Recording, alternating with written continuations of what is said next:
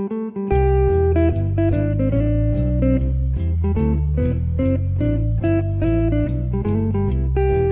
Welcome to Ono, Ross, and Carrie, the show where we don't just report on fringe science, spirituality, and claims of the paranormal, but take part ourselves. Yes, when they make the claims, we show up so you don't have to. That was a very serious yes, Ross. Yes. Yes! Yes. I'm Ross Blotcher. And I'm Carrie Poppy. And in this episode, we try to learn the truth about 9/11. The truth. The truth with a capital T. With a capital T, from the truthers, from the 9/11 truth movement. So they think that, generally they believe that 9/11, September 11th, was an inside job. Right. You could say it's conspiracy, but I think everybody agrees it's a conspiracy. Some people would say it was a conspiracy of 19 hijackers from the Middle East who took over some planes and crashed some of them into the World Trade Center buildings, and one into the Pentagon, and one into the ground. Right. But there are many who feel that this was all planned in advance. Orchestrated by the United States government. Right, as part of a sinister plot. So, we've been wondering about them for a while. So there are a couple of truther groups in LA, and we picked one that seemed to be, the most active? I just did a web search for 9/11 Truth LA. Okay. And there came up a website called that. And Great. Okay. Doing heavy-duty research here. So, hey, if it ain't broke, don't fix it. It's like my dad who will type in, he'll want to sell a book, so he'll be like, sellabook.com. Carrie, that didn't exist. What do I do now? I think I would have known what step 2 would be. But hey, if the best thing is right there at the top, sure, you go for it. Sure. So I saw that they have a monthly meeting. It's the first Saturday of every month. And saw that they meet at a nice little coffee house in Santa Monica. That sounds great. Santa Monica being a little town near us. Coffee houses usually have hot drinks. Yes. Yeah, in Santa Monica. Great. Thanks for defining what a coffee house is for the listeners. Not what Santa Monica is. You had to define Santa Monica. What a coffee house is. All right, yeah, and Santa Monica is by the ocean. Very nice coastal community. And the ocean is like a large expanse of water. It's where the land isn't. I thought, all that sounds just fine, except then I noticed that the meetings start at 1 p.m. and they end at 5 p.m. Oh, my, that's a lot of truth. 4 hours of truth about 9/11. Okay. All right. Now, do you happen to know any 9/11 truthers in your life? Oh, good question. Do I? I'm sure I do, actually, but I can't put names to any at this second. I remember that someone I used to work with said that they thought that 9/11 was orchestrated by the government. I have a few friends who have said, it seems like something's suspicious, something's going on, but they're not full bore about it. I used to go to various science lectures, and there'd always be this older gentleman standing outside with all his posters and signs. For a long time, he was on the whole "we didn't land on the moon" kick. Oh, yeah. At some point, he just switched and went to 9/11, and it's always with the, did you know there was another building that fell that day?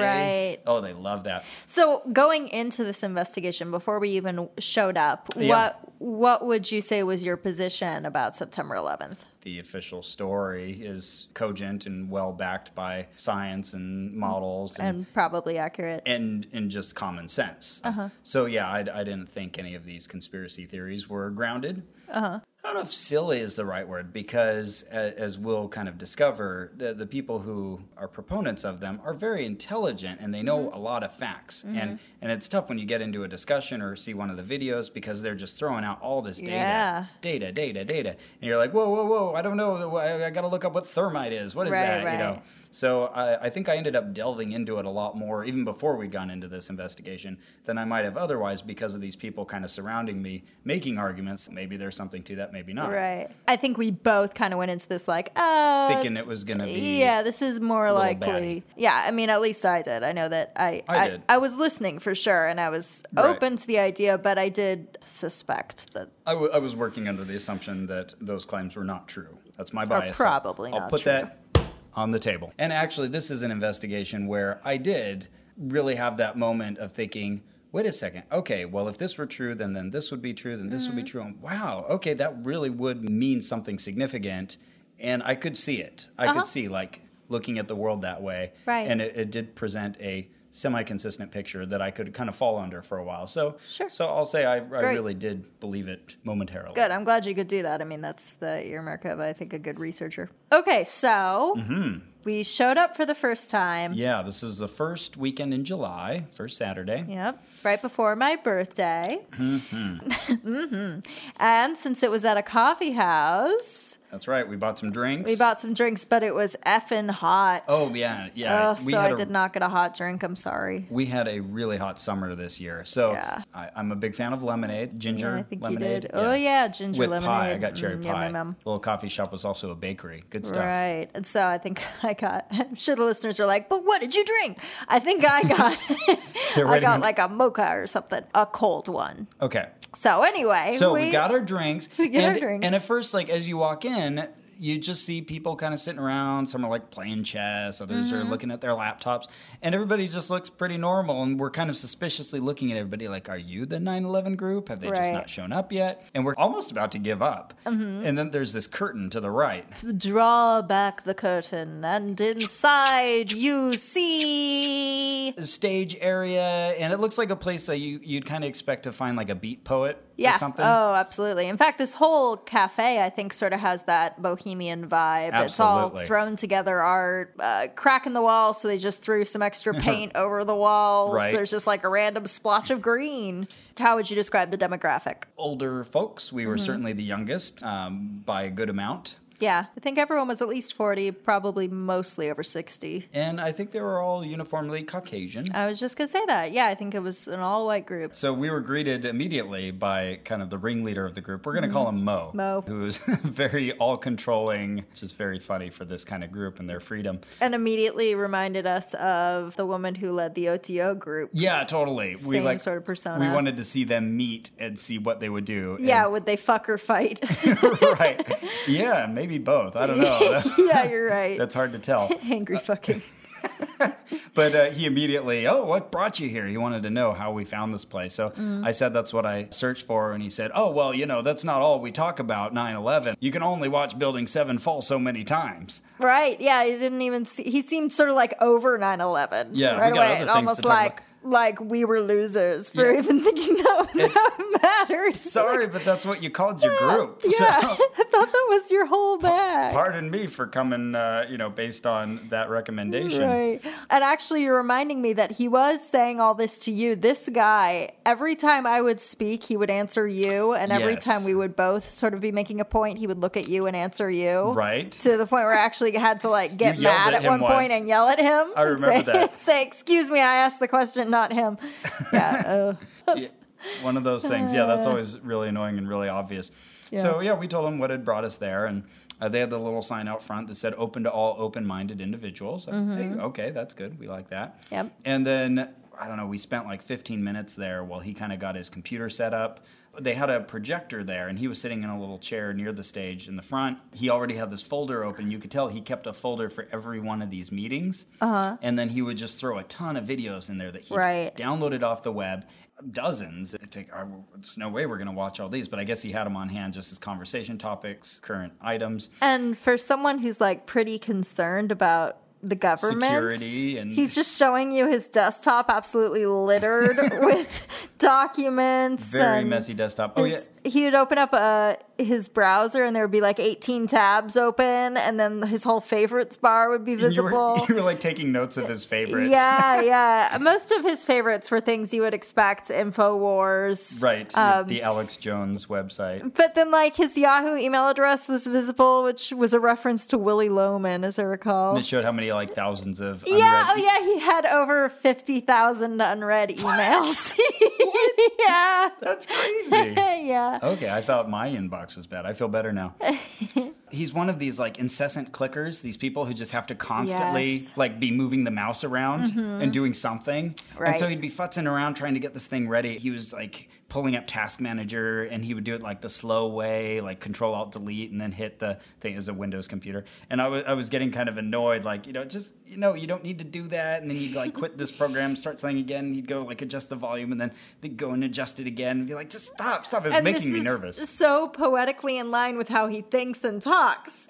where he has an idea and that reminds him of something else, which reminds him of something else, which circles back to the first thing, and you don't even know where he's trying to go with this, and then finally he gets to his point and he feels like he's made it, but you're not sure he has. That is very insightful. Thank you, Ross. I think that describes him very well. So yeah, that was driving me a little batty. Before the meeting started as well, he got up, he makes these little jokes, and he only kind of half sells them, but then he's really proud of himself for having said it. Right. And it's something like you've heard before, like he gets up, he's like, my hard drive crashed last week, and I'm really upset because I went to the NSA and they wouldn't give me the backup. Little stuff clap, like that. Clap, clap, clap, clap, clap, clap. And it'd be these jokes that like we would hear from meeting to meeting. We could tell that he just used them all the time. And every time that he wanted to speak, it's like, okay, everybody needs to be quiet now and listen to me. Right. He would get up, turn around, and kind of stand on the stage, kind of move his arms out to the side and do this kind of gesture. And so every time you just see it coming, he's like, oh, he's ready to talk. Everyone else needs to shut up. Right. And if someone spoke, what happened to Ross? Oh, he would shout them down. Yeah, he's ballsy. So he had all these little kind of phrases he'd repeat over and over to kind of control the masses. And to his credit, these are very independently minded people who'd want to start their own conversations and shout, but he would control the chaos by shouting out, only one conversation, okay? Let me finish. Excuse me. Please, don't talk. Yeah, please don't talk, literally. Yeah, right? You, and then you, and then you, and then me. Right. That's not what we're talking about. We already talked about that. We moved on. He just had all these little phrases to kind of shut people up or kind of minimize what they were saying. And it feels so ironic for this group that's all about how like the government's trying to control you and you should all do your own thing. And then there's just this guy like shutting you up, killing any opposition. Yeah. What's happening here? Exactly. Don't protest too much. Finally, it was time to get the meeting started. And we had... And when you say finally, oh, yeah. You mean it was like good 20 minutes, I think, into... About 15 to 20 minutes into us arriving there. Right. And the time that it was supposed to start. Yeah, and we were about right on time, yeah. So, finally, it was time to get the meeting going, and he, got up in front of everybody and kind of officiated this thing. One of the very first things he said, welcome, and we've got new young people. Yeah. Why do people do this? They're always pointing out how young we are, and it's so awkward. Very awkward. And so after he said that, everybody clapped for us. Yeah, clapped for our youth. Yeah. You haven't been alive very long. Clap, clap, clap, clap, clap, clap. At one point, he even said, bring some more people. Your approximate sizes and ages. That's great. Sizes and ages. Yeah, so he is a bit of a rotund gentleman, and we're on the more diminutive side. Yeah, he wants to see some nice thin young people joining their 9/11 movement. And he said, and they're 9/11ers. And they were like, well, we're interested in that. Yeah. I actually don't know that much. And he said, oh, okay, we'll have to play you our 5-minute clip. So they've got a 5-minute clip of 9/11, which they did. 5-minute clip of 9/11, yes. But as we were sitting there, 2 people filed in who we actually already knew. Yeah. We happened to be involved with a pro-science group, CFI Los Angeles. Where we actually used to record the show. Yeah, and, I'm still very involved there. You still go there all the time. And... so these 2 people show up. Oh, okay. Yeah. We assume they're not here on an investigation. Right. They're regulars, and sure enough, they were. Which is great. Just shows you that there's a breadth of different viewpoints that can show up to a science organization. Right. Different kinds of people who think critically. And also, I think we eventually saw a little bit of an overlap in kind of the personalities of the 2 crowds. Oh, absolutely. There's this personality type that I think is drawn to both critical thinking science organizations and to this kind of truther or conspiracy theory movement group, yeah. And it's people who have great retention for detail. Facts, yeah. They can just hold a bazillion facts in their brain, and you, Ross, are quite good at that too. I'd say some of these people are even better than you at just totally rambling out facts. They're really good at taking a hypothesis and running with it. Okay, if X were true, then let me color in the rest of the scenery around right. that fact. What would that look like? Just really vivid imaginations that way. Really critical thinkers for sure. But there's also layered on top of it, in the case of the conspiracy theorists, there's this fear. Yeah. There's this like, I mean, I almost want to call it paranoia, but that would I think that's sort of- appropriate in some cases, at least. Yeah, but, you know, I guess I'm sort of like assuming my conclusion there that they're wrong. Right. But this attribution of motives and collusion. Yeah. To kind of influence the matters of the world. Right. And that like caution or fear is sort of like the best way to figure out whether a claim is true. Like, well, let's err on the side of I'm being watched or I'm being targeted. Right. Because that's the safest. Yeah, okay, I can see that. Yeah. Anyway, but yeah, there's like a lot of overlap there. It started to feel very much like going to that science organization, like dealing with the same kind of people, really. So immediately he was setting into a couple of his heroes. Mort Saul, we heard a lot about, a Jewish comedian. He was also talking about Alex Jones. He's a big fan of Infowars.com. I think they all are. If you don't know who Alex Jones is, oh yes, stop the show. Go look up an Alex Jones video and just hear him yell at the microphone. Yep. So would you say he's the most famous conspiracy theorist in America? Now he is. He seems to have kind of risen up out of the undercurrent of conspiracy theorists. And yeah, I'd say he's probably the best known. And he's been invited on pretty big shows. I mean, he's really given a platform. Piers Morgan. He does his shtick. He gets so angry and he starts yelling and talking over everything the person says. And he's just upset about it, bellicose, and wants to fight him. Right. And to be as charitable as possible, I'd say what he might be quote unquote good at is sort of like vetoing PR babble. Like if an interviewer says like, oh, well, do you think that maybe you might be overthinking that, where maybe there would be a more obvious explanation? He'll say like, no, you're calling me an idiot, and I'm not an idiot. Right. He is very good at that. All right, that's very gracious of you. Thank you. But yeah, usually every interview will end with him threatening the next revolution and an armed uprising. Right, and looking like he's going to have an effing heart attack in the studio. Seriously. I worry about his blood pressure. Yeah, really. But yeah, he does like a 3-hour show every day. And I have a cousin who just loves him and listens to everything he says and buys into all of this stuff. And I think all of these ideas lump together. I think you'd have a hard time finding one person who believes in just this one thing but not the others. Okay. So someone who buys into conspiracy theories, not only are they going to have a feeling about 9/11 and how it was staged, but they're also going to believe that John F. Kennedy was assassinated. Well, they're not necessarily going to, but they're more likely to. Exactly. That you're going to have a high connection between those beliefs. And so they're also going to be concerned, as Alex Jones is, about fluoride in your water. And chemtrails, got to watch out for those. And of course, my thought is always, well, our representatives, they all walk and breathe the same air, and we don't see them wearing like respirators. Touche, I never thought about that. So great point. Yeah. Some of these things don't pass. Maybe they have personal no-fly zones. But I love right away when he was talking about Alex Jones and Mort Saul, he was saying how they get kind of vilified. And they was saying that Alex Jones, he got called a rat recently. And it's like just because one reporter called him that, all of a sudden that means that all media is saying that. Right. And that's what the Nazis did. Right. They called people rats. Yeah, he would do this thing a few times where like he would make some sort of weird association with a particular word and then feel like it resonated with all of us, and you could just sort of feel the room being like, that doesn't mean much to me. Yeah. He did that with the idea of homeland. Oh, yes. Oh, and that particularly bothered me because, yeah, he said at one point, like, I don't call it America now. I call it the homeland. And if you look up homeland... It actually means fatherland. What? And that's not an accident. Because fatherland, something Nazis. What do you mean it's not an accident? Of course, synonyms aren't accidents. Right. But what? Yeah, again, like this is all orchestrated and that people are, leaving these clever little trails to their dastardly deeds. In dictionaries, I'm not even tracking what you're trying to say. Yeah, where did you look that up? Homeland equals fatherland. And that really bothered me too, because the next time we went there, I asked a question where I said the homeland, and I kind of did it with scare quotes. And he's like, well, you know what homeland means, right? When you're saying that, you're saying you're buying into their... I was like, yeah, I was using it ironically. That's exactly what he had said the first time. That bothered me. But yeah, so that was his first mention of the Nazis, but that was not the last. Oh, no. Or the Jews. They love to talk about the Jews and the Nazis. Yeah, immediately I thought of Godwin's Law. It's this rule of internet arguments that whoever mentions the Nazis first loses the debate.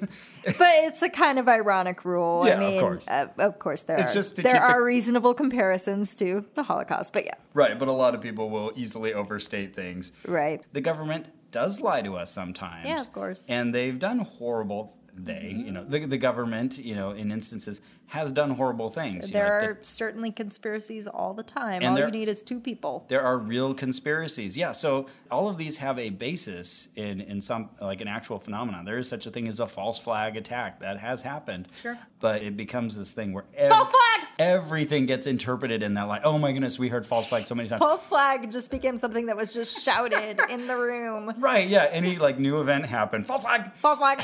And there's all the commentary you really needed. These are meetings that really make you want to start a drinking game. Yeah, definitely. All these terms you hear over and over again. NSA, drones, Snowden, Homeland, Building 7, false flag, military-industrial complex, Carlyle Group. Like, if you hear any of those and drink, you'll walk out very drunk. Very, very, very. With the false flags, the one that stands out to me is our very brief discussion of Sandy Hook, which was during our second meeting, because we had seen somebody with a truck that had a Sandy Hook bumper sticker on it, calling it a false flag. I'll step outside just for a second to explain. False flag is an operation where you attack another group, and then you either blame some other group for it or let them receive the blame for it because it looks like something they would have done to start a war. Yeah, to frame them, essentially, for doing that.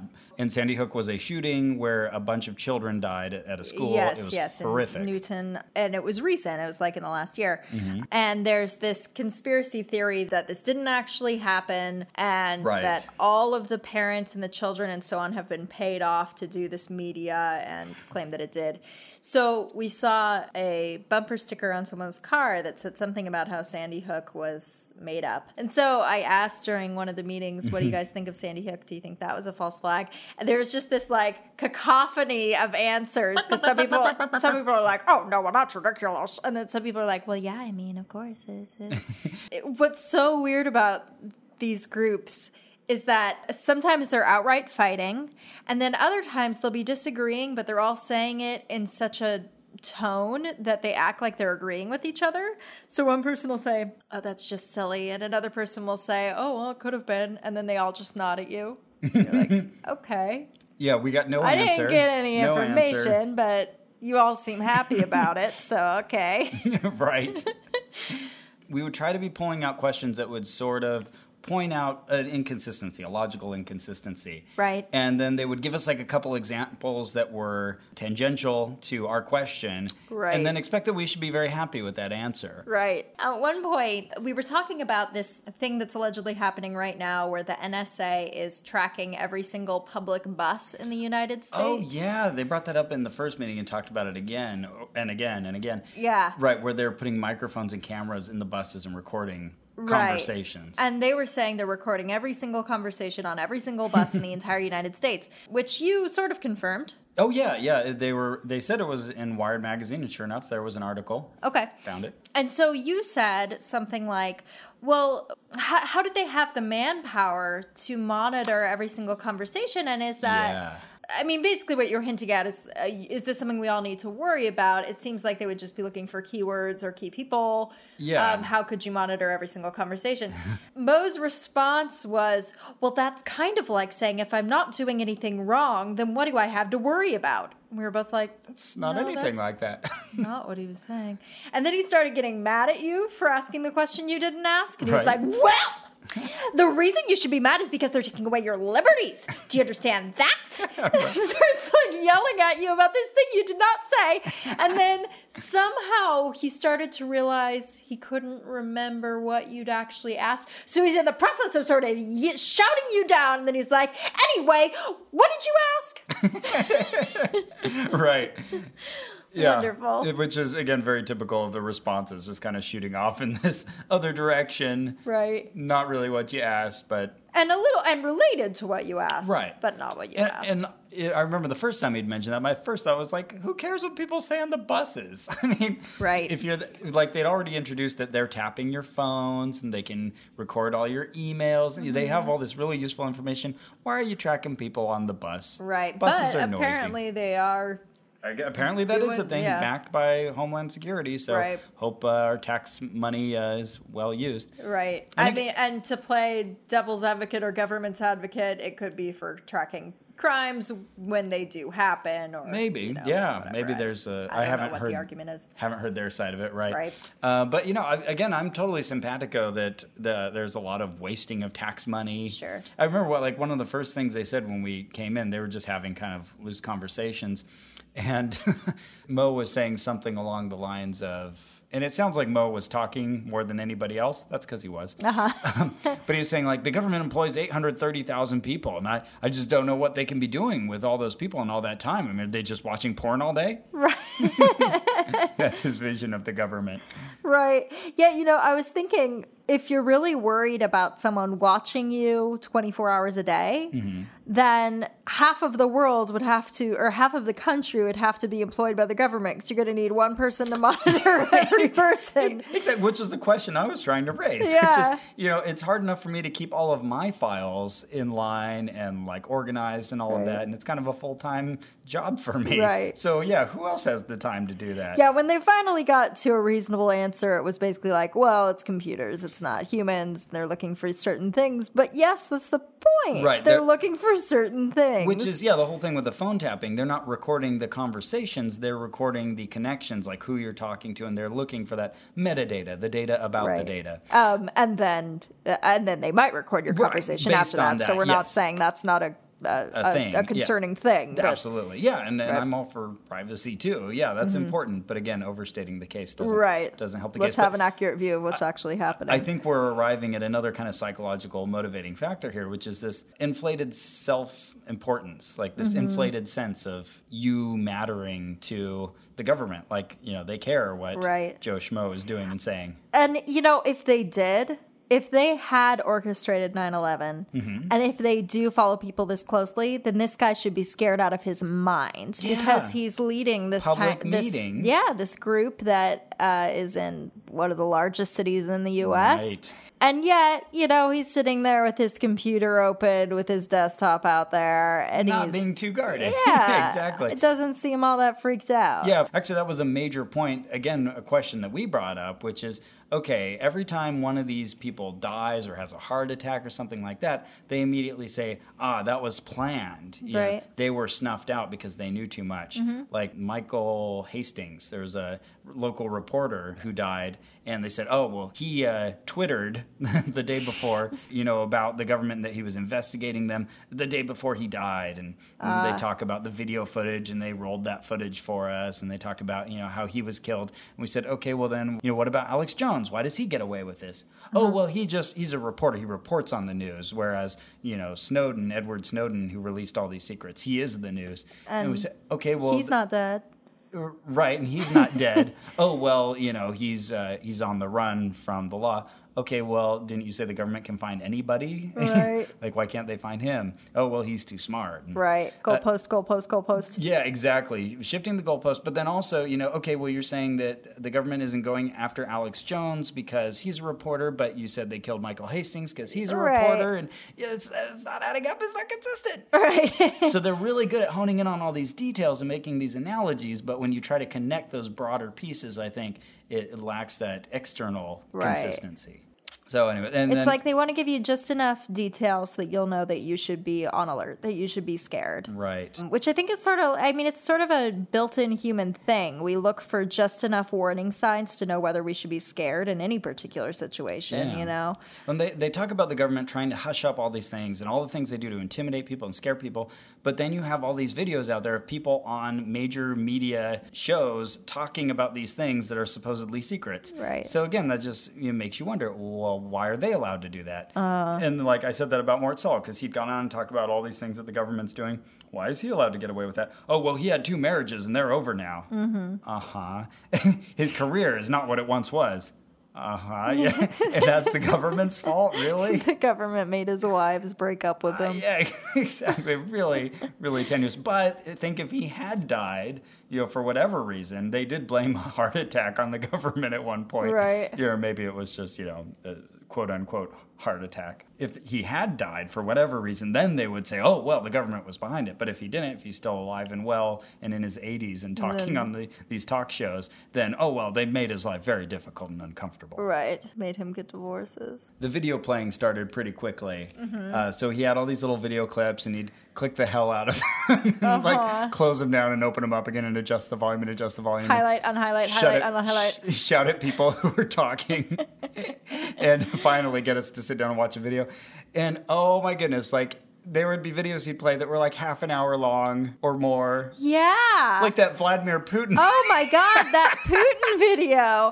I literally got up. I mean, my butt hurt because you're also sitting in these weird, like, church pew seats, which is odd. We picked the wrong chairs that time. Yeah, but so during that Putin video, Putin. I got up and I was like, I'm just going to leave for a minute.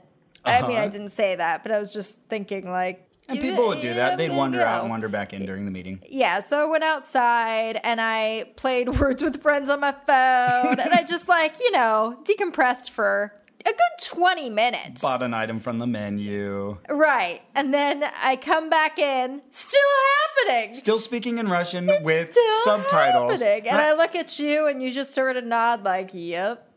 Don't worry. You didn't miss a thing.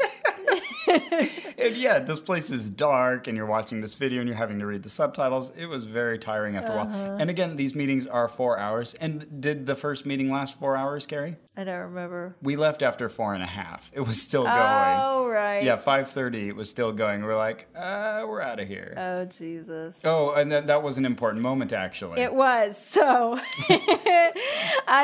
We're standing in a room, and at its peak, I think that first meeting, there were like 24 people there. So a pretty good-sized group. Pretty sizable. And they're still talking, but Carrie wants something. I want that Jackie O painting you had said that you would buy for me for my birthday. And so I was like, I dare you to just go over there and just take it. Don't say anything. Just take it off the wall. I was like, I'm on the job. As if you're stealing it and just walk away. So Carrie walks out of the room, and while Mo is up there talking, he's like gotten up to talk. I just kind of casually like walk up onto the stage right by him. I walk over to the far wall. This is a huge painting. This is like a 4x4 foot painting. I have to extend my arms out to the side to kind of grab the edges of this, lift it up off the wall, and I just kind of make my way out. Walking sideways like a crab. And so as I'm doing this, I ask him like a question. I can't even remember what it was, but he's kind of answering the question while I'm like kind of shuffling past him awkwardly. As I'm almost out of the room, he's like, is he stealing that? And Mo says, I'm sure he's buying it. But I just walk out without saying. Someone was just like, I guess he likes it. Didn't say a word, just left. It's pretty awesome. We did pay for it. Oh, yeah. We went to the front and paid for it. They had a cashier's desk out there, yes. Yep. So the second meeting was right before the anniversary of September 11th. And did you feel like there was any particular difference between the first meeting and the second? Yeah, I mean, certainly in topics, because the meetings were very topical. They would be going over whatever was current in the news. So the whole Syria thing was brand new, where, Obama wants to send bombs over to Syria and make them pay for using chemical weapons. And of course, it was a false flag operation. Actually, yeah, it wasn't actually the Syrian government. So blah, blah, blah, blah, blah. But also, I felt like I think, asked more questions in the second meeting. Oh, yeah, definitely. And hijacked the meeting somewhat. And so it got a lot more into 9/11 stuff. And also, I think they were starting to get a little suspicious of us. Yeah, they did ask us if we had come in believing already. Right. Like, did we already think that it was a government Yeah, and there was operation? one guy in particular next to me who really kind of wanted... pretty defensive. Yeah, he wanted like a profession of belief from me. Like, right. To say that what do you really think about 9/11? Yeah. It's like, they said, well, now that you've been here, what do you think? And we both, I felt like we both gave like pretty clear, polite answers that we didn't agree. Like I said, I still don't feel like I know a lot and I really couldn't say or something. Right. That's, and I was saying, you make some really good points that I'll have to consider and things that I have to look up. But yeah, I'm not sure I have a definite position yet. And I mean, I think that for most people that would be like, okay, they're like at best on the fence, but more likely they don't buy this yet. And that one guy got like really defensive. Yeah. But Mo, he was actually kind of cool about that. Yeah, I think he was kind of leaping to our defense a little bit, like, hey, don't make them, say anything or choose. They're figuring it out. It's okay. Right. And don't scare off the young people. Yeah. And I think we actually got away with asking a lot of questions that we wouldn't have been able to otherwise. Because, we're young people. Right, I think if we'd been within their demographic, I think they would have shouted us down a little more when we asked these questions, trying to highlight some of the perceived inconsistencies. Right. Just to give an example of like some of the questions we'd ask, they were talking about how Building 7, which was a third building, oh yes, was World destroyed Trade Center that 7. day. So, brief history of the big towers, they were each struck by an airplane and then burned for a while and then fell. But boy, they really, really focus on World Trade Center 7. There was another building, maybe 100 yards away, and it caught on fire from what was coming off of those buildings, and then it burned down and fell, and that's just, because steel cannot melt. Yeah, it can only be a demolition. It was controlled demolition. Look, it fell straight down, and where else is a building going to fall? That's what I want to know. Yeah, big heavy building. And they have this very elaborate theory about how this happened, and actually various theories about how it happened. Right, that's another thing we found. There was no one theory. It was just mainly finding anomalies in the official story and saying, well, how do you explain that? And then when I would say, free fall, Carrie, free fall. Sorry. Is that another one of those That's another keywords? Really important thing. Yeah, look at how fast it fell. It fell free fall. It can't do that unless it's controlled demolition. Okay, make your point. Whenever I would say, well, okay, isn't the official story X, just to sort of give the counterpoint, right? Yeah. They'd say, there is no official story.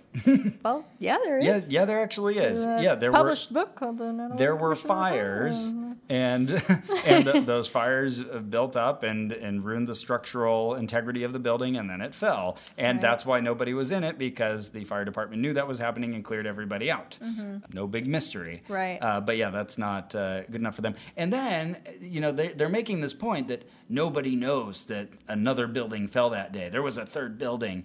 And yet, they're saying this all happened to convince us to go to war against Iraq. All right, two major problems here. Right. First of all, none of those hijackers were Iraqis. So already, if you're going to stage this, do it well. Right. Why not have a bunch of Iraqis? But then another major, I think, plot hole in this whole alternate story is, why then have a third building go down that nobody even knows about if you're doing all this to get us to go to war? What's the point of that building? But they did have an explanation for that, which I love. I love this story. Yes. It's that all the papers and plans for 9/11 were in Building 7. We got to destroy it. These people were so low tech that they kept it all on paper in Building 7. Right. And then they had to destroy the mofo. No paper shredders or anything. You got to just take down the whole building and then build another one just like it in its place. Right. That's the whole conspiracy. And also collect on insurance money. That was also the big thing. And of course, all the Jews were warned beforehand not to go to work. Oh my goodness, racism. Oh, the racism. Jesus Christ. So at one point, we were given these DVDs by one of the members to take home and watch, which we did. We watched them at my house. And actually, I wish people could see us right now, because I'm making the face and the hand gestures of a person watching the DVDs, which is... She's trying to shield her eyes like the blinders. Kind of, yeah. Eyes wide open in disbelief. And trying to rub away a your headache. hands on your temples. And just looking as though you don't know what to do about what's happening in front of your eyes. Right. So we'd been given this DVD, and the first thing on it was this documentary by the architects and engineers for 9/11 Truth. Which are 2,000 engineers, right? Something like that. Who believe that it's impossible that Building 7 fell without it being a controlled demolition. And so then they point out, again, all these little errors in the official story, and they didn't properly check, and this investigation was a sham and all of that. And then False flag. And then the second video came up. There was like another video. I was wondering, like, why is the playtime on this 3 hours? Mm-hmm. And again, like, there is something about this mindset that allows you to just have unlimited time to watch this stuff. Yeah. I signed up for a newsletter. I'm not sure if it was related to this investigation or not, but it's this newsletter called Forbidden Knowledge. Mm-hmm. And every day they send me about 3 emails with a link to a video. Sometimes they're 3 minutes or 5 minutes or 10 minutes. Like, okay, I'll sit down and watch those. But then all the others are like 2 hours. Like these documentaries, and like, who has the time to watch all this stuff? Right. These people do. Yeah, they Mo do. does. Well, and also, I think a lot of the people, at least in this group, are retired, so they probably do have a bit more That's time a on good their point. hands. Right. But yeah, I'm a busy guy, and so like I'll prioritize these things. But I watch a lot of this material, and it's a lot of this kind of stuff. And we watched those videos, and there was we probably spent a good 3-4 hours watching 4 hours, them. yeah, because that first chunk was 3 hours. Yeah, so it immediately then on the same DVD track Went into the second documentary. Oh my word. Holy which could have been crap. called Jews Are the Worst. Jews are to blame for everything. Right. Now, where have we heard that before, Carrie? Oh God, it's hard to remember. Yeah, it started with this event from 1967 where the Israelis who were supposed to be on our side bombed this U.S. carrier that was out off the coast of Israel, but it was a false flag. They were trying to make it look like... Gong, gong, gong, gong, gong, gong, gong. I'm backing up your story with the score that is included. Yeah. With the music. video? Oh my goodness. And like after a while, like they would just be like saying all these things that Jews did. And you're like, oh, this is just about Jews doing horrible things. Right. And just unabashedly. I mean, it's not like they try to say like, no, we're not saying anything bad about Jewish people. It just happened to be that that's the position they were in the world. No, they're just like, Jews are the worst. Here are 85 things they have done wrong. And they're the worst. You should hate them. That was certainly the gist. Yeah, and then they'd say like, and then Alan Husenberg, a Jew, blah, blah, blah, blah, blah, blah, blah. It's like, oh, we've already said enough to convict him because he's a Jew. And it was like, I think they accidentally included this on the disc. Really? Is this your outreach? You give this to people who come to visit your meeting? Yeah. This blatantly racist thing? Oh, I don't think it was an accident. That barely touched on 9/11. Yeah, I don't know if it even did. Yeah, it was all about, like the Rothschilds and like them owning money all over the world. And there would be points just like 2 paragraphs of text on the screen, so you'd have to pause it to read it. Right? Oh, yeah, and these like little floating stars of David everywhere. Right. Oh, it was... Then like a person in profile, so you definitely get he's a Jew. Look at that nose. It was so bad. Oh, my word. Oh, and then even in the context of the meeting, Mo was not down with the hating the Jews thing fully, Right. because apparently he was part Jewish. But he would say like blatantly sexist and racist things like, Chelsea Clinton just told us we need to vote for her mom because she's a woman. How did that work out with the black guy? Right. And then my favorite quote, which I know what you're thinking of. yeah, was just from the second meeting. He said the Democratic Party is waxing Hillary's dusty vagina and dusting it off to get her ready so that we can vote for her because she's a woman, just like they did with the black guy. So she's, first of all, called her old for no particular reason and had to bring her vagina into things. Like, Yeah. what? Oh. Impressive. Yeah. Oh, and then there was another DVD which was in the packet they gave to you, but not in the one they gave to me, which I think maybe was in there by accident. But this was a documentary, quote unquote. I don't think it's fair to call it a documentary, either of these. But this one by Tex Mars. Yep. And I'd kind of heard of him before, but I'd forgotten the name. So this reminded me of him. Every little conspiracy, like, and Sarah Silverman, she's a Jew, and she blah, blah, blah, blah, blah. And as you can see in this video, she's wearing red.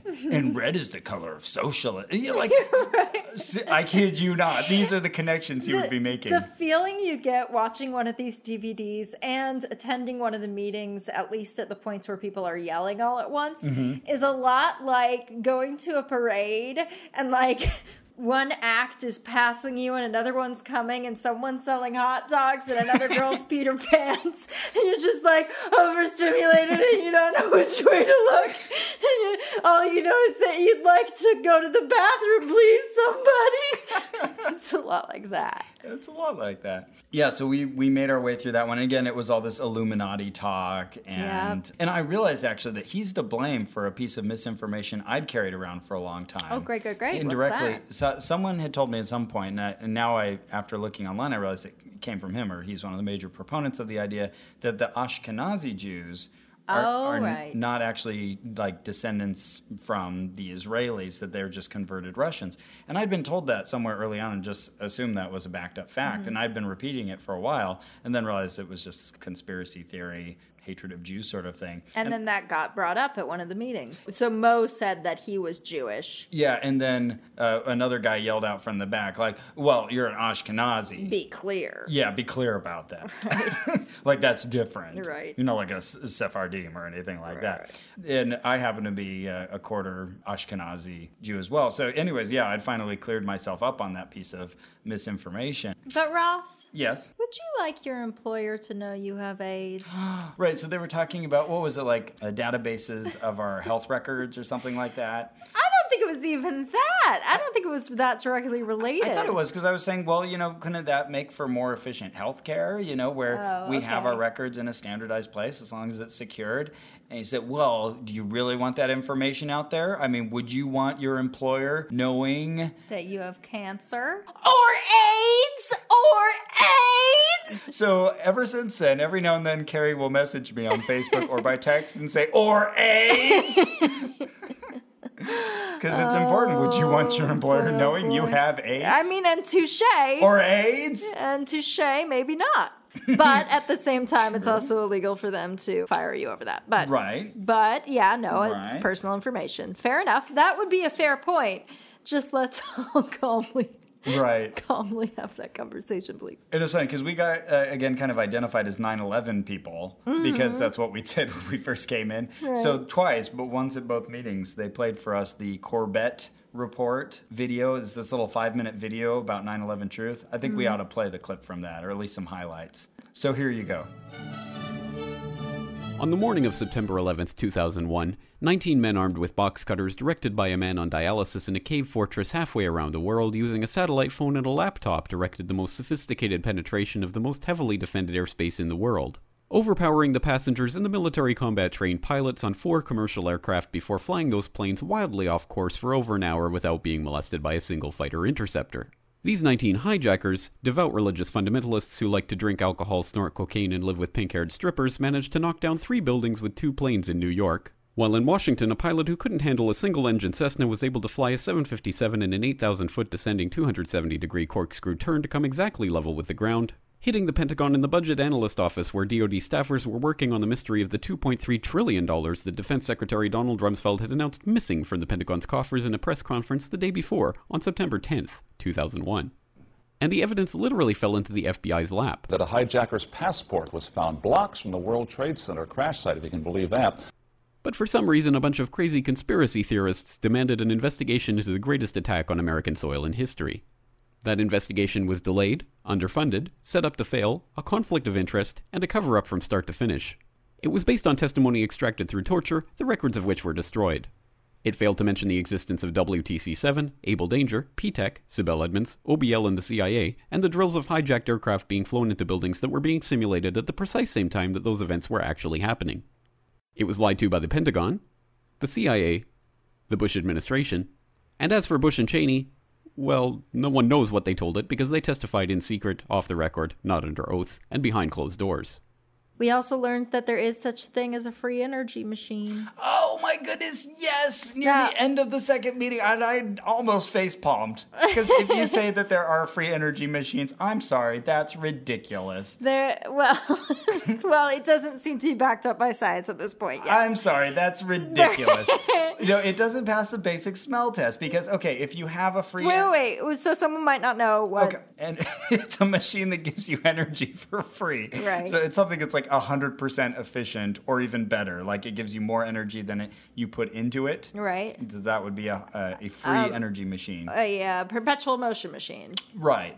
But, at best, a perpetual motion machine is just going to be a fun ornament for your desk. I mean, the second you try to hook up a gear to it and get it to actually do work, then it's just going to take the energy out of the system. So yeah, this is like something that's giving you even more energy than you're putting into it. And if anybody had that, if anybody had created that, as many, many, many claim to have done, they would be using it to power their homes, to power other things, and we'd be able to power the effing world and be the richest person on it. And let's say the government doesn't want everybody to have it, or the power companies. That's fine, but they're going to use it themselves. Right. They're going to save on their big bills. But they said that there are two, that there's one north of us and one south of us on the I-5. So we should we should go visit. But seriously, like, that's the kind of thing that if we heard that in an ordinary course of the day, we'd look at each other and we'd be like, oh my God, we have to go to them. But in this room, you're hearing that stuff the whole time. So you're like, perpetual motion machine up the I-5. On the 5, yeah. Okay, cool. Who ordered the cookies? This lady's holding cookies. Yes. Looking back over your whole time with the 9/11 truthers, what would you say is their pseudoscience ranking, where one is something completely scientific, okay? The opposite of pseudoscience. So that, oh God, I don't know, like evolution. Oh, Okay. That's a 1. That's a 1. Rock solid science. And then 10 is something completely pseudoscientific, okay? So like your kneecaps are made of goat sperm. Oh. No, your whole body. Let's say your whole body is made of goat sperm. I thought kneecaps were 10. Okay, the whole body. Wow. Well, that's a high standard. My first inclination would be to think that this is all kind of aside from scientific issues because it's more like political and stuff like that. But no, it delves into scientific issues quite a bit. Yep. That fluoride is dangerous for you and a toxin they're trying to kill you. And GMOs, we didn't even talk about that, but there was a lot of fear about genetically modified foods. And then the free energy machine, I'm sorry, you just bought yourself an extra 3 points on the pseudoscience rating. And steel, the melting of steel. Oh, yeah, right. And the whole thing about thermite and the melting of steel and the mechanics of buildings and how they fall. So I'm going to give them a 9. Oh, very high. On the pseudoscience rating. Very high. I was up there with you, but I've been thinking the whole time 8, so I'm going to stick with 8. Okay. My arbitrarily chosen high number. Sounds good. I was veering that direction, but now I think they deserve a 9. All right, that's There's fair. A lot of like even fear of real science and very selective use of science. Whoa, Ross. Fear. Yeah. 9 plus 8 is 17, and 7 plus 1 is 8, which was my number. That can't be a coincidence. And if you look up 8 in the dictionary, a synonym is fatherland. And you know what they called fatherland? The Nazis. And you know who the Nazis are? They killed the Jews. Oh my goodness. There was so much there. You didn't even think about that, did you? Yeah. You didn't even think about it. It went right by you. That's amazing. Okay. So, Carrie, what would you give this on a pocket drainer value? Where 1 is something not very pocket draining at all. Like you go on the internet and you learn lots of things for free on YouTube. Great. Okay. All right. And then 10 is something incredibly expensive, like you're walking along the street and someone's like, hey, lady, you want some knowledge? Come over here. And he lures you into a dark alley, and he has like a video that's I'm not going to follow him. That's very informative. Okay, he stands like in the corner, but kind of in the shadows. Okay. Still a little creepy. You don't have to follow him. Can't wait for this to be expensive. Okay, But good call, not following him. Very smart. And he offers to show you these DVDs on his little portable DVD player, and you'll learn a lot, but you've got to pay him $200. Well, that's a lot. You're right. Okay, I'm going to say -1 because it's not even as expensive as watching YouTube, which I have to pay my internet service provider for. Factoring in the incidental costs. Good job. Yeah. Well, I guess I had to pay gas to get there. But other than that, I mean, they didn't even pass around a collection plate. But they did. They did? Yeah. Oh, I missed it. Okay. Once briefly, except it was prefaced by this very, very unemphatic, unexcited pitch for this group in San Diego. Oh, that's right. I do remember that. And they did actually pass around a little like wicker basket. And as it came around, all I had in my pocket was some loose change. Oh, which is the name of a 9/11 documentary. And I was so proud of myself. I felt like Mo having made a funny. Very good. So what about you? What pocket drainer value? I give them a 1. Yeah, Okay. This was all free. They gave us DVDs. They didn't ask for money. There was no hard sell. We just bought some snacks at the local coffee shop. They're earnest. Yeah. Yeah. Oh, yeah. They believe what they're doing. So, Ross. Hi, Carrie. Hey, What would you give this on a creepiness rating? Where 1 is something not at all creepy, like you go to work one day and there's a gorilla at your desk making phone calls. Weird, but not creepy. 10 is you turn on your TV one day and you think you're going to watch The Price is Right, but every channel is just these floating heads with a pink background of women in your life saying, "We love you, Ross. We love you, Ross. We love you, Ross." And you keep trying to change the channel, but there's nothing but that. And then you call your beautiful wife, Cara, and you say, "Cara, come here, come here." And she comes into the living room and she says, "We love you, Ross. We love you, Ross. We love you, Ross." And that happens for the rest of your life. Oh, that's horrible. Okay. That's a 10. I mean, I guess it could be worse. It's a very positive message, but very creepy. I would think to give them a very low creepiness rating. I don't think there's anything particularly creepy. I mean, I guess it slightly unsettles me that there are people who think there was a Sandy hoax, or some of these other things that seem to me it'll be a little sick to say.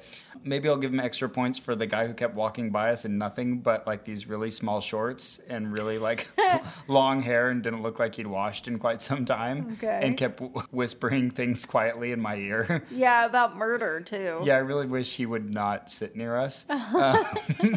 So for him, I'll give them a 2.5. Okay. How about you, Carrie? What are you going to give this on a I would give it higher. It's not that these people are creepy. Their presentation of it isn't creepy, but the concept is creepy. Oh, like the concept of the government. That reality. Yeah, of the government, orchestrating Sure. its own quasi-demise in order to make you defend them as they go to kill people. I'm pretty creepy. So I would give it a 5. Okay. Well, what then, Carrie? Would you give this on a danger rating, where 10 is something incredibly dangerous? Dun, dun, dun. Like, going to have a phone call and just laying out in the middle of the street to do it, and not like a rural country road, but I'm talking like a 4-lane busy street in Santa Monica. I'm laying on the ground. Yeah, you're just laying on the ground and just kind of having your conversation. That's very dangerous, and wearing gray clothing with a texture not unlike the ground. With maybe a yellow line going up the middle of it. You know where I'm going with this. I see. That's dangerous, Carrie. Yeah. All right, whereas that's a 10. 1 is something not dangerous at all, like going out jogging in the daylight but wearing bright neon colors just to make sure that you're visible. Going at a safe pace for my heart. Right, and running against traffic on the sidewalk. Okay, great. That's a 1. 1. I mean, I feel like these people are just impotent. Like, maybe they would be a threat if they were actually, like, trying to do something to overthrow the government or to somehow get back at the government for what they think they've done or something. But actually getting out on the street and doing their, like, armed overtaking. Right. Yeah. Like Alex Jones is always threatening. Yeah, right. That would be dangerous. But, yeah, so maybe I'll say a 2 because I guess there's, like, some potential for that. But when the rubber hits the road, all these people are doing is sitting in a room talking to each other about how bad things are. Sure. And that's it. I'm going to give it higher just because, like, I've seen what it does to the minds of at least my cousin, like certain people that I've known, just to make them so afraid of so many things and be worried about vaccines. And it just seems... Oh, yeah, okay. It links to a lot of things that I think make people shut off reality. Yeah, divorces them from reality. It seems dangerous to me. Gateway hoax. Yes, right. So I'm going to give it a 6. What about your favorite moment of this investigation? Okay, so my favorite moment came at the end of the second meeting, and we were like getting ready to leave. We'd already been there 3 hours. We were kind of tired, and we're looking for a way to kind of just casually get out of there. And then someone like runs in from outside, and they said, "It's here! It's here!" We're like, "Okay, what?" They had this big sign, like on a truck, a flatbed truck, said, Not sign, like billboard. Oh, yeah. Like it's a mobile billboard is what it is. It's, 30 feet across. I'm not very good at heights. How tall do you think it was? About 12 feet? Yeah, 12 to 15 feet, something like that. Oh, yeah, and mostly orange, but it's got some photos of the World Trade Center 7 and then the Rebel World Trade Center 7, their favorite. Did you know a third tower fell on 9/11? So we all get out there when we marvel at it. And again, they're just so happy. Like, this is going to be such a great outreach Change the tool. world. Yeah, everybody's just going to see this and want to come to our meetings. And then it links to rethink911.org or references And then it. these people who are so afraid of the government knowing everything about us and knowing that we're against them and they think that everything should be private, what do? They take a group photo. Of course, that's what you do. Everybody get next to the sign. Though, to their credit, most of them scattered off and stood in the shadows and hunkered away from it. Yeah. No, I don't want to be photographed. And so we got up there. We're like, yeah, here we go. We only had 3 people up there sitting on the edge of the billboard with us. But May I see it? We got the photo. Yeah, there you go. For your reference. There we are. Yep. So we'll put that up on facebook.com/onrack so you can see us and our truther friends. And when someone took the photo and handed it back to me, Mo said, "Oh, so I'm guessing this will show up on the NSA website pretty soon?" Oh. Yeah, I thought that was great. A characteristic of his humor and a great opportunity for us to leave the building. Yes. So we went back in a little sooner than everybody else and we exited out the front of the... And I very conspicuously said, let's go get a drink. Yeah. We did not go back. No. My favorite moment. Or AIDS! That was your favorite moment? Yeah. Or AIDS? No doubt. Just him shouting at you, losing himself in the anger of the thing you'd not asked. Oh, goodness. Yeah. Okay, what would we like to do? We would like to thank some donors. Yes, we would. We are very thankful for our many donors. Here are some particularly notable donors from the previous month. Very generous donors. So, Matthew Garvin from Australia. Thank you, Matthew. Thank you, Matthew. And thank you to Gary Alexander from Roseville, California. And Gary's a very, very devoted listener. I know that he's given many times. So thank you, Gary. And also thank you to David James. Woo! For his repeating donation. Yes, very, one very of our generous. new subscribers. Thank you. And Thad Engling from Austin, Texas. Thank you, Thad. We appreciate all of your donations. Yes, and thank you so much. Thank you for keeping the show going. That's it for our show. Our producer is Ian Kramer. And our theme music was written by Brian Keith Dalton. You can find us on the web at onopodcast.com or facebook.com/onrack. And be sure to check out our pictures by liking us. And remember, you wouldn't want your employer to know that you have cancer. Or AIDS! Or AIDS!